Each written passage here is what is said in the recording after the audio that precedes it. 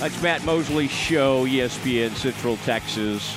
Thank you, Central National Bank, for what you do. Thank you for being our title sponsor and one of the best banks in the state of Texas.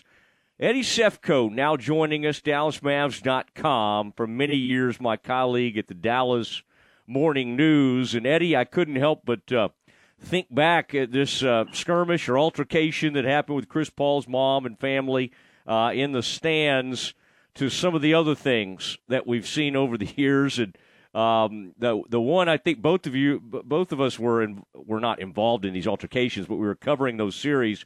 Do you remember the one where Avery Johnson's wife got into something in the stands? And I believe that was in Phoenix, if memory serves correct.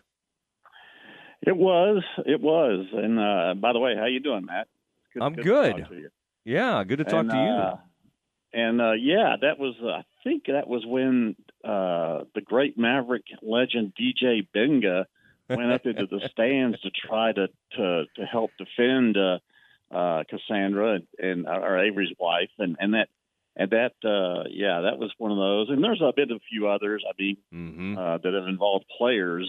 Vernon Maxwell did it in Houston many years ago, but this was it's just a young. It appeared to be a young fan, and probably didn't use good judgment. Probably didn't know better. I mean, who knows? Maybe he went to Baylor. I don't know. But that's it just happens. In the heat of the moment, and I. Is it unfortunate? Oh, yeah, it is. But, these things happen and you move on. Now, I kind of remember the Nugget series, and I think Lala was dating or maybe married to Carmelo, and something happened at the AAC in that series. Do you remember that one as well? Because I know you had to jump in and cover some of that, I'm sure. Yeah, and I don't remember the details of that one. I think Kenyon Martin's brother may have been one of a victim as well, in a series when I don't know if Kenyon was playing for the what series it was in. Maybe it was the Nuggets. I don't know. But it was Nuggets. It was and again, these things, you hope that there's not liquid courage involved, but there usually is. And so, you just, like I said, it makes for a good headline for a day or two, and then everybody pretty much forgets about it.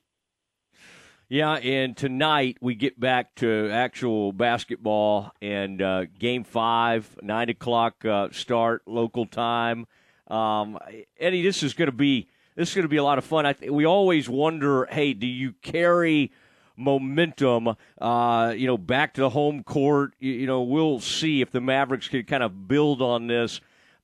Any surprise from you on not only that the Mavericks answered, but the way they did it in both games, kind of holding that lead throughout the game, in a sense, never letting Phoenix get closer than about 6 points. I mean, it was really, it wasn't shocked that they won Game 3, but then to build on it in Game 4, did that catch you a little bit by surprise, the way the Mavericks were able to play and win those games? Well, I thought for sure that they were going to have to dodge a big old bullet in at least one of those games. I mean, I figured Phoenix would throw a great game at them in one of those games, and it really just didn't happen. Phoenix was the Mavericks defense played really, really well, and did give Phoenix a chance to go crazy and put a lot of pressure on them. And of course, we can talk all day about Chris Paul's problems. He had perhaps the two worst playoff games, or among the two worst playoff games of his career, back to back. You got to figure he's going to snap back and really fire off a great effort tonight. But this is serious now. I was out in Phoenix and had lunch a little bit ago, and some of the locals are genuinely a little bit trepidatious about this. They're starting to worry that they didn't really worry about the first round and against New Orleans, but this has their attention. I can assure you. Well, talking to Eddie Sefko, DallasMavs.com, and in Phoenix for this one. And I tell you, Luka and Brunson the other night obviously were not hitting the threes. Other players were. I mean, that's the great development for the Mavericks in this series, is sort of getting it from all over. And then Dorian Finney-Smith had the huge game. And don't you feel like, Eddie, the confidence continues to grow? Now, you have to always ask, can that travel? Can you take that on the road? But they don't strike me. I mean, especially it's just. But I think that was a great sign for the Mavs, that they could win and win convincingly when they're two. I mean, we'll call them 1.5 superstars, 2 superstars from that first series, didn't have particularly great shooting nights. I mean, I think probably that's what puts the fear in the Suns right now, is they suddenly look like a dynamic team. Yeah, and it's interesting because Luka did have dominant games in 1 and 2 out here. I mean, he had 80 points in those 2 games, and they lost those games. And really, while it was a 6-point game in Game 2 going into the fourth quarter, it was not close at the end. So, they're a better team when they're a team. And when they ask Luka to do too much, now he's capable of doing plenty, and there will be garden variety games in January that he can win them for you on his own. But that doesn't usually happen in the playoffs. So it's going to be real interesting to see if the role guys can step up like they did in Game 4. If they can get the same kind of production out of Brunson, if they can get Spencer Dinwiddie to join the party. He wasn't bad in Game 4, but he hasn't had one of those games where he throws in 20 points and helps you set up the offense with 6 or 7 assists, which he did quite frequently after coming over from New York. From Washington, excuse me. And so we'll see what happens. If they get somebody else to step up, they'll be in good shape. But I can't emphasize enough, they need to, if it's there for the taking tonight, take it, because you do not want to have to come back here for Game 7. I think that's a kiss of death against a team that's as good as the Suns and really hasn't played its best basketball in this series yet. I thought it was interesting, Jason Kidd basically saying of Luka going into, I guess, Game 3, we need him to participate more on defense. I mean, I don't know if it rises to the level of calling out your superstar, but I think it says a lot about Kidd and their relationship that he felt comfortable saying something like that. And it did seem like Luka did. I'm not saying he's turned into the greatest defender ever, but did you sense from watching that the rest of the team perhaps noticed? And I think even somebody on the team, I saw in one of your quotes, even noted that, hey, when you see the head of the snake doing that, how much do you think of an impact did that have on those 2 wins? Luka maybe being more active on that end of the court. Well, it certainly doesn't hurt. I mean, he does so much and has asked to do so much on the offensive end that on defense he can't be a liability. I mean, he doesn't have to be a stopper. He's never going to be, a Detroit Piston bad boy defender. But he's got to be able to stay in front of the guy.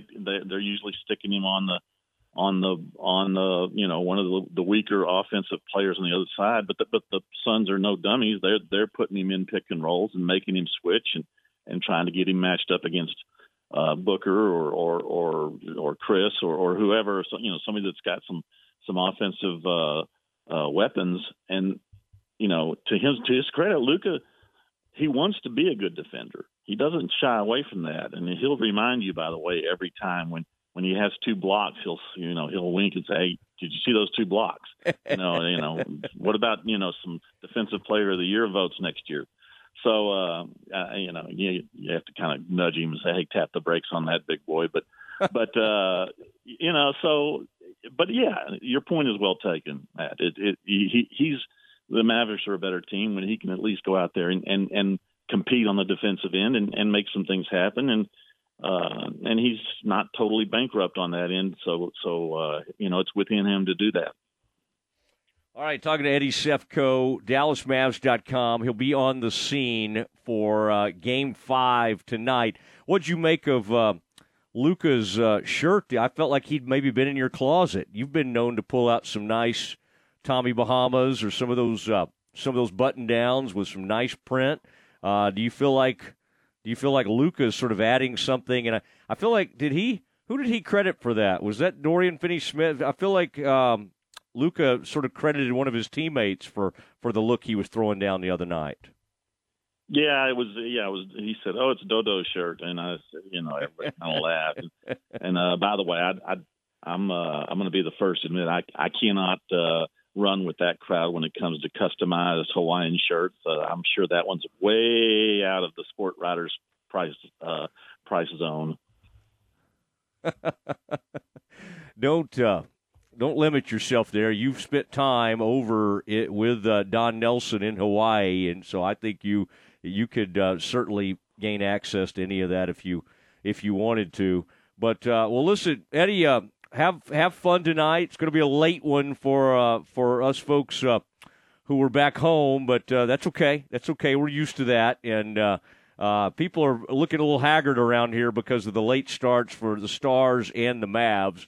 But, Eddie, it takes us back, doesn't it, to some of these times when the Nelson's going on and you got the Stars in the playoffs and the Mavs in the playoffs. It's good to have this again. I would say we went a little bit too long without it. Yeah, it's been a good stretch for North Texas and all Texas fans that I hope people get a chance to come up and take in a little bit of the Nelson, or certainly watch it on television, because they got a great field. Scotty Scheffler's playing, and wouldn't it be great to have him and Spieth on the leaderboard come Sunday? Have you played Craig Ranch? I figured you probably have. Have you played that a few times over the years? I have played it exactly 0 times because surprises me. It's kind of on the wrong side of town from me. It takes a day trip for me to get there, so I haven't gotten out there. But it's from what I hear, it's a beautiful place, and the new place they're building is going to be fantastic.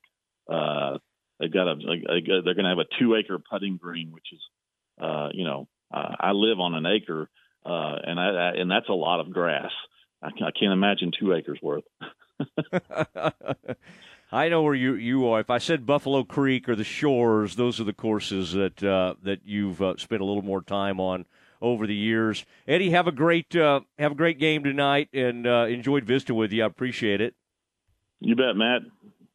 There he goes, Eddie Sefko of SMU fame, taking a poke at his old SWC rival, the Bears, early in that interview, but always good to catch up with Eddie. And Eddie covers the team for DallasMavs.com. For many years, he was at the Houston Chronicle and then the Dallas Morning News. Used to be a golf writer, in fact, back when newspapers had those dedicated golf writers.